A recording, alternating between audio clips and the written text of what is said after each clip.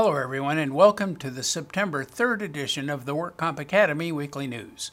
I'm Renee Folson, attorney with the Floyd Skeren Law Firm. Thanks for joining us today. Let's get started with our litigation report. Judge Brett Kavanaugh has been nominated to fill a vacancy on the United States Supreme Court left by retiring Justice Anthony Kennedy. Kavanaugh's nomination must be confirmed by a simple majority of the Senate. Justice Kennedy's employment law decisions have been, for the most part, pro-employer. This term alone, Kennedy joined the decision in Janus versus AFS CME Council 31, which held that government workers who choose not to join unions may not be forced to help pay for collective bargaining.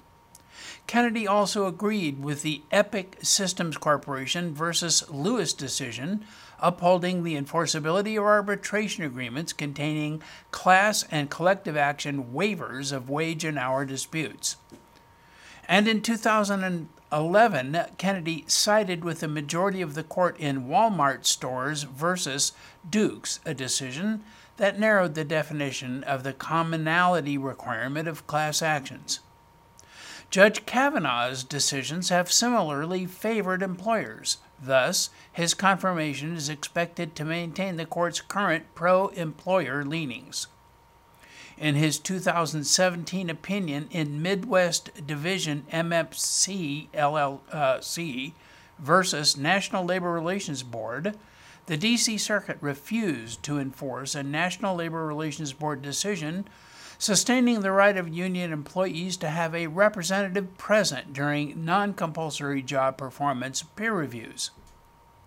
Judge Kavanaugh's decisions in discrimination cases under Title VII, however, have been somewhat mixed. This week, the Senate commenced the protracted and tedious process of his confirmation. And our crime report. 64-year-old Brian Scott Krasnoff of Castaic and 50-year-old Lori Michelle Russum of Valencia were arrested and charged with more than 30 felony counts, including failure to secure payment of workers' compensation. Krasnoff worked as a subcontractor for maintenance companies throughout the country for over a decade. He was the owner and operator of Commercial Window Cleaning Company, and allegedly conspired with Russum, who owned a typing company, to create false certificates of insurance. Krasnoff submitted the false certificates to these maintenance companies to secure jobs in Southern California, where he performed maintenance services. These businesses paid more than $500,000 for his services and believed that Krasnoff was insured when in actuality he was not. The California Department of Insurance recommends that the public confirm coverage directly with a carrier when hiring a firm to perform contract work. And an employer has been fighting her bizarre fraud conviction for 15 years and has finally found limited success in the Court of Appeal. Back in 2003, defendants Jose Luis Alvarez and Kim Marug, at the time known as Kim Alvarez, pled guilty to charges they had defrauded the State Compensation Insurance Fund. At the time, Alvarez and Marug were husband and wife and operated Alvarez Construction Company. Some of the workers were paid in cash by an intermediary, and as a result, the state fund was not paid workers' compensation premium. Marug later claimed that although she was not guilty of the charges, she nonetheless pled guilty because the plea agreement sounded like a sound financial decision. Marug and her co-defendant husband later separated in 2003 and began dissolution of marriage proceedings in 2004. Then, as weird as it may seem, she then married the prosecutor in her criminal case after she and the prosecutor began a personal relationship on an undisclosed date. The prosecutor died in October 2013 while they were still married. Marug now claims that she since learned that at the time she pled guilty in 2003, Her criminal defense counsel was colluding with her former husband's family law attorney, and her criminal conviction had an adverse effect on her community property rights. So in January 2007, Mahroug started her court battle and filed for relief in her criminal case, which was taken off calendar and not resolved. 2 years later, in November 2009, Mahroug discovered another woman who previously had been prosecuted by the same deputy district attorney and with whom the prosecutor later also engaged in a romantic relationship. She said this other woman's story was almost identical to hers. This other woman complained about the amorous prosecutor to the district attorney's office, which commenced an internal affairs investigation of the prosecutor. During the investigation, Mahroug learned that the prosecutor had engaged in personal and romantic relationships with many other defendants he had prosecuted, as well as one of the principal witnesses in her case, the state fund investigator. After the investigation in 2011, for the other woman, the Superior Court ruled in favor of this other woman, finding in her case that there have been substantial irregularities that undermine the lawfulness of that woman's conviction. So, in September 2011, at Mahroug's request, her husband, the prosecutor, provided her with a declaration that she submitted to the state bar as part of a complaint she filed against the defense attorney who represented her at the time she pled guilty and was sentenced in 2003. In part, her husband, the prosecutor, said in the declaration that as early as 2002, he knew that she was not the guilty party. A year later now, in 2012, Mahroug wrote a letter to the district attorney asking that the people stipulate to allow her to withdraw her plea, which the DA declined to do. So in 2016, Mahroug filed petitions for writs of error coram nobis and Section 1473.7 of the Penal Code to vacate her convictions. But the trial court denied the requested relief, but the Court of Appeal gave her a second chance in the unpublished case of People versus Mahroug. The major problem for Mahroug was her failure to raise her concerns earlier and to exercise due diligence on time. Much of what she now argues in 2017 and 2018 was known much earlier and should have been known with a due diligence investigation. Both are prerequisites to granting her relief in her criminal case. Nonetheless, the trial court procedurally failed to hold a hearing as is statutorily required and timely requested by Mahroug before ruling on her Section 1473.7 motion. The case was remanded for a hearing for that reason. Vilasini Ganesh, MD, a Saratoga family practitioner, was just sentenced to 63 months in prison for healthcare fraud and making false statements related to a healthcare benefit program. Ganesh and her husband, orthopedic surgeon Gregory Belcher, MD, were convicted of the charges in December 2017 after an 8-week trial. The evidence proved that Ganesh submitted a series of false medical claims related to the family medical practice she owned, the Campbell Medical Group in Saratoga. For example, Ganesh submitted claims for days when a patient had not been seen and claims for patients who had been seen by a physician who no longer was affiliated with her practice. Additionally, Ganesh billed insurers with claims that certain patients were seen 12 to 15 times in a single month. A federal grand jury indicted the two, charging them with 1 count of conspiracy to commit healthcare fraud, 1 count of conspiracy to commit money laundering, multiple counts of healthcare fraud, and making a false statement relating to healthcare matters. The jury convicted Belcher of 1 count of healthcare fraud and convicted Ganesh of 5 counts of healthcare fraud and 5 counts of making false statements. The jury acquitted them of the remaining counts. During Ganesh's sentencing hearing, the federal judge noted that she obstructed justice by misrepresenting her understanding of the legal system, the amount of money she was paid by insurers, and whether she understood that it was improper to upcharge when submitting claims to insurers. In addition to the prison term, Ganesh was sentenced to a 3-year term of supervised release and ordered to pay restitution in the amount of nearly $350,000. Last April, Dr. Belcher was sentenced to 1 year and a day in prison, to be followed by 3 years of supervised release.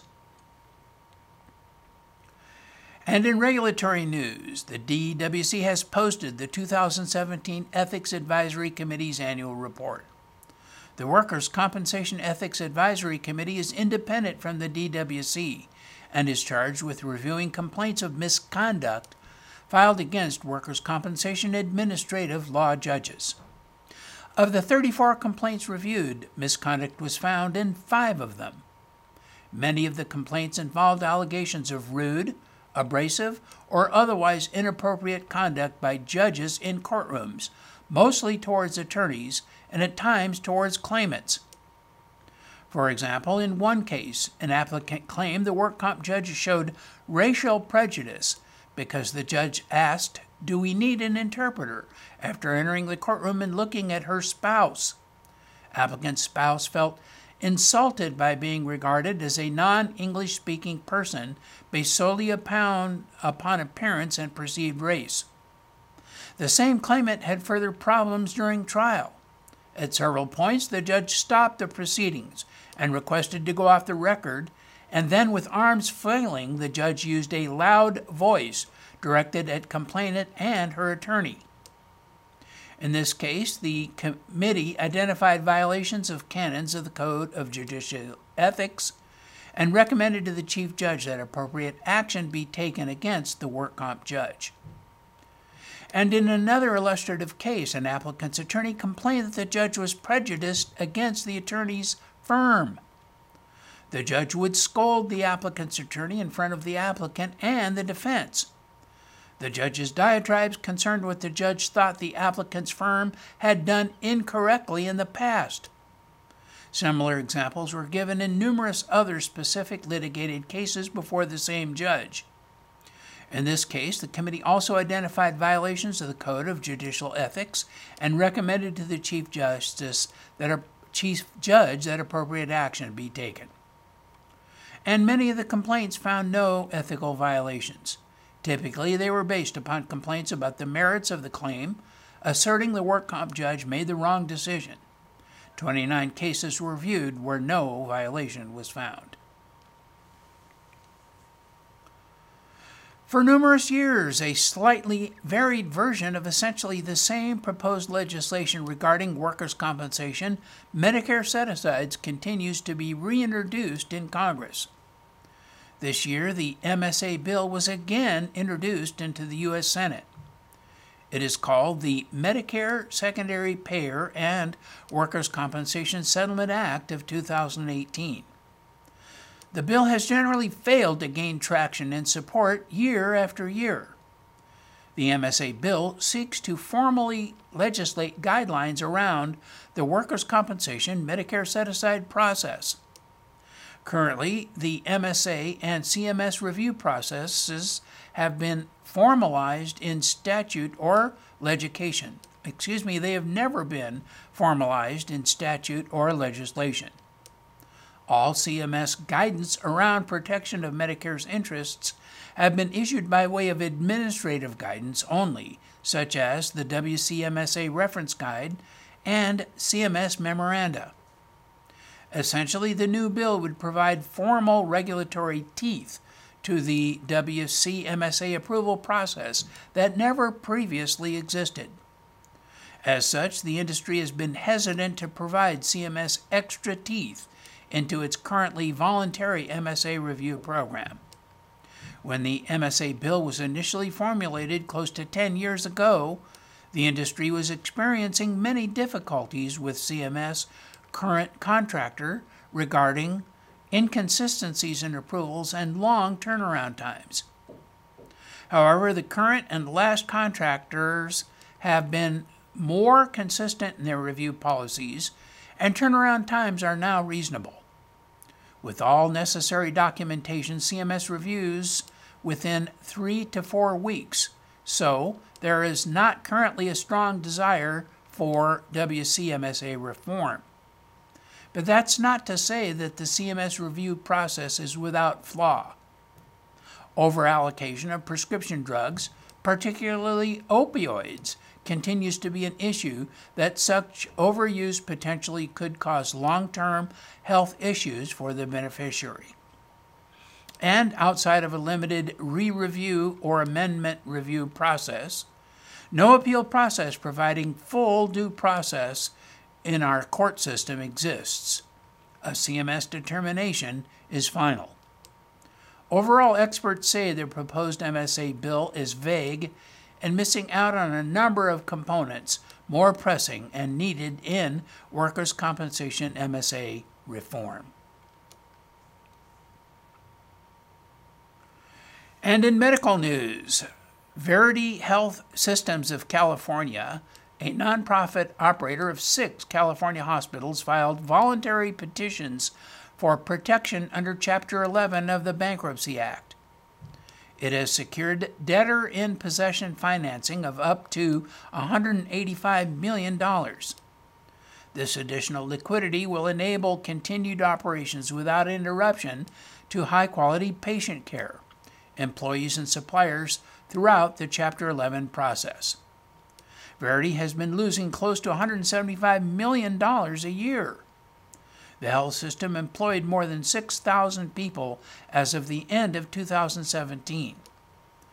The health system's bankruptcy filing follows a series of deals that left it saddled with more than $1 billion in pension liabilities and bond debt. The CEO expects the organization will remain in bankruptcy protection from creditors for a couple of years as it restructures and works with potential buyers. Its hospitals are St. Francis Medical Center and St. Vincent Medical Center in Southern California, and O'Connor Hospital, St. Louis Regional Hospital, Satan Medical Center, and Satan Medical Center Coastside in Northern California.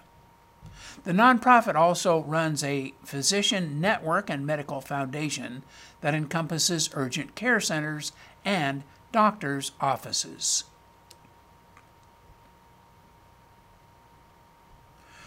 Doctors who are cutting back on prescribing opioids increasingly are opting for gabapentin, which is believed to be a safer non-narcotic drug. This anticonvulsant is available in generic form and sold under the brand names of Neurontin and Gralise, among other names. However, recreational use and abuse of the prescription drug is on the rise, and the increase has raised concern among officials in several states. Past marketing practices help explain the growing use of gabapentinoids for various types of pain. The manufacturer, Parke-Davis, a subsidiary of Warner Lambert, which was later acquired by Pfizer, engaged in an extensive marketing campaign to increase off-label marketing of Neurontin for pain. On the street, gabapentin pills known as Johnnies or Gabbies, which often sell for less than $1 each, enhance the euphoric effects of heroin, and when taken alone in high doses can produce a marijuana-like high. Gabapentin is currently not a controlled substance in the United States, so federal authorities do not consider it a drug with high potential for abuse. But recent data indicate that the drug promoted as an alternative to opioids is one to watch, as gabapentin-related complications and overdose deaths are increasing. According to the New England Journal of Medicine, gabapentin is now one of the most popular prescription drugs in the United States. It was the 10th most prescribed medication in 2016. Its more expensive cousin, pregabalin, sold as Lyrica and also made by Pfizer, was the 8th best-selling drug in the country. Some states have taken note of the increase in use and are pursuing stricter measures for access to the drug. According to the Ohio Board of Pharmacy, gabapentin was the #1 drug dispensed in Ohio in 2016. In that same year, the medication was dispensed at a greater rate than any other controlled substance. This information promoted the Ohio Substance Abuse Monitoring Network to issue an alert about the illicit use of gabapentin across the state. Kentucky designated gabapentin as a Schedule V controlled substance in July 2017. The regulation requires authorized practitioners to be properly licensed and registered with the DEA before they can dispense the medication. In a recent month, West Virginia pharmacies filled prescriptions for 5.8 million gabapentin tablets, more than the combined number of doses of two popular painkillers, hydrocodone and oxycodone. West Virginia is also tracking gabapentin abuse and may introduce legislation in 2018 that would aim to classify it as a controlled substance also in that state. And Ohio has been monitoring gabapentin prescriptions for more than a year. People who have abused gabapentin and now find themselves addicted to the drug are advised to avoid going cold turkey. Instead, a professional addiction recovery treatment program is advised. Compounded pharmaceuticals are custom-made medications that traditionally were formulated by pharmacies for specific patients. By 2012, the practice had mushroomed, with some pharmacies selling thousands of doses of regularly used mixtures for physicians to keep for future use.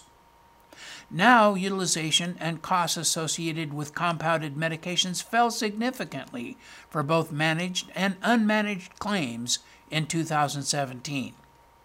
This welcome news is attributable to payers continuing to leverage processes that identify whether a compound is necessary and only allowing those prescriptions that appear to provide medical benefit. In addition, most states have either been considering or have already implemented formularies in part to short-circuit exorbitant compounded use. Coventry reports that managed compounded costs have steadily declined for 3 consecutive years and fell by more than half between 2016 and 2017. These decreases were notable in California, New York, Pennsylvania, and Texas. Each of these states saw the percentage of all claims using compounds drop by more than half for the last 2 years. Unmanaged compound costs have likewise posted sharp declines. Spending for compounded medications has now reached the lowest level in 7 years. 8 of the top 10 states, including California, experienced at least 40% reductions in the number of injured workers using compounded medications. More payers, prescribers, and injured workers have begun to question the need for a compound over a commercially available formulation. The workers' compensation industry has, for several years, highlighted the limited clinical appropriateness of compounds, their high costs, and the continued instances of civil and criminal investigations into compounding companies. And the Food and Drug Administration is poised to limit large-scale compounding. Congress passed a law in 2013 aimed at bringing more compounding pharmacies, traditionally overseen by states, under FDA oversight. The law, known as the Drug Quality and Security Act, created a category of outsourcing facilities that could register with the FDA and sell products in bulk while following federal manufacturing standards. Under this new law, the FDA this month proposed excluding 3 substances from a list of ingredients that could be used to manufacture compounded medications in bulk. The action was the first time the regulator has moved to exclude any substance from a list of ingredients that may be used to produce compounded medications. And in other industry news, this summer, Atlas General Insurance Services added an exclusive new workers' compensation insurance program with Accredited Surety and Casualty Company, a Florida-headquartered insurance company. Accredited expanded its insurance offerings to include workers' compensation and selected Atlas as its exclusive program administrator nationwide. California is the first state where the new program is available. And now Atlas announced its new workers' compensation program for the cannabis industry in California.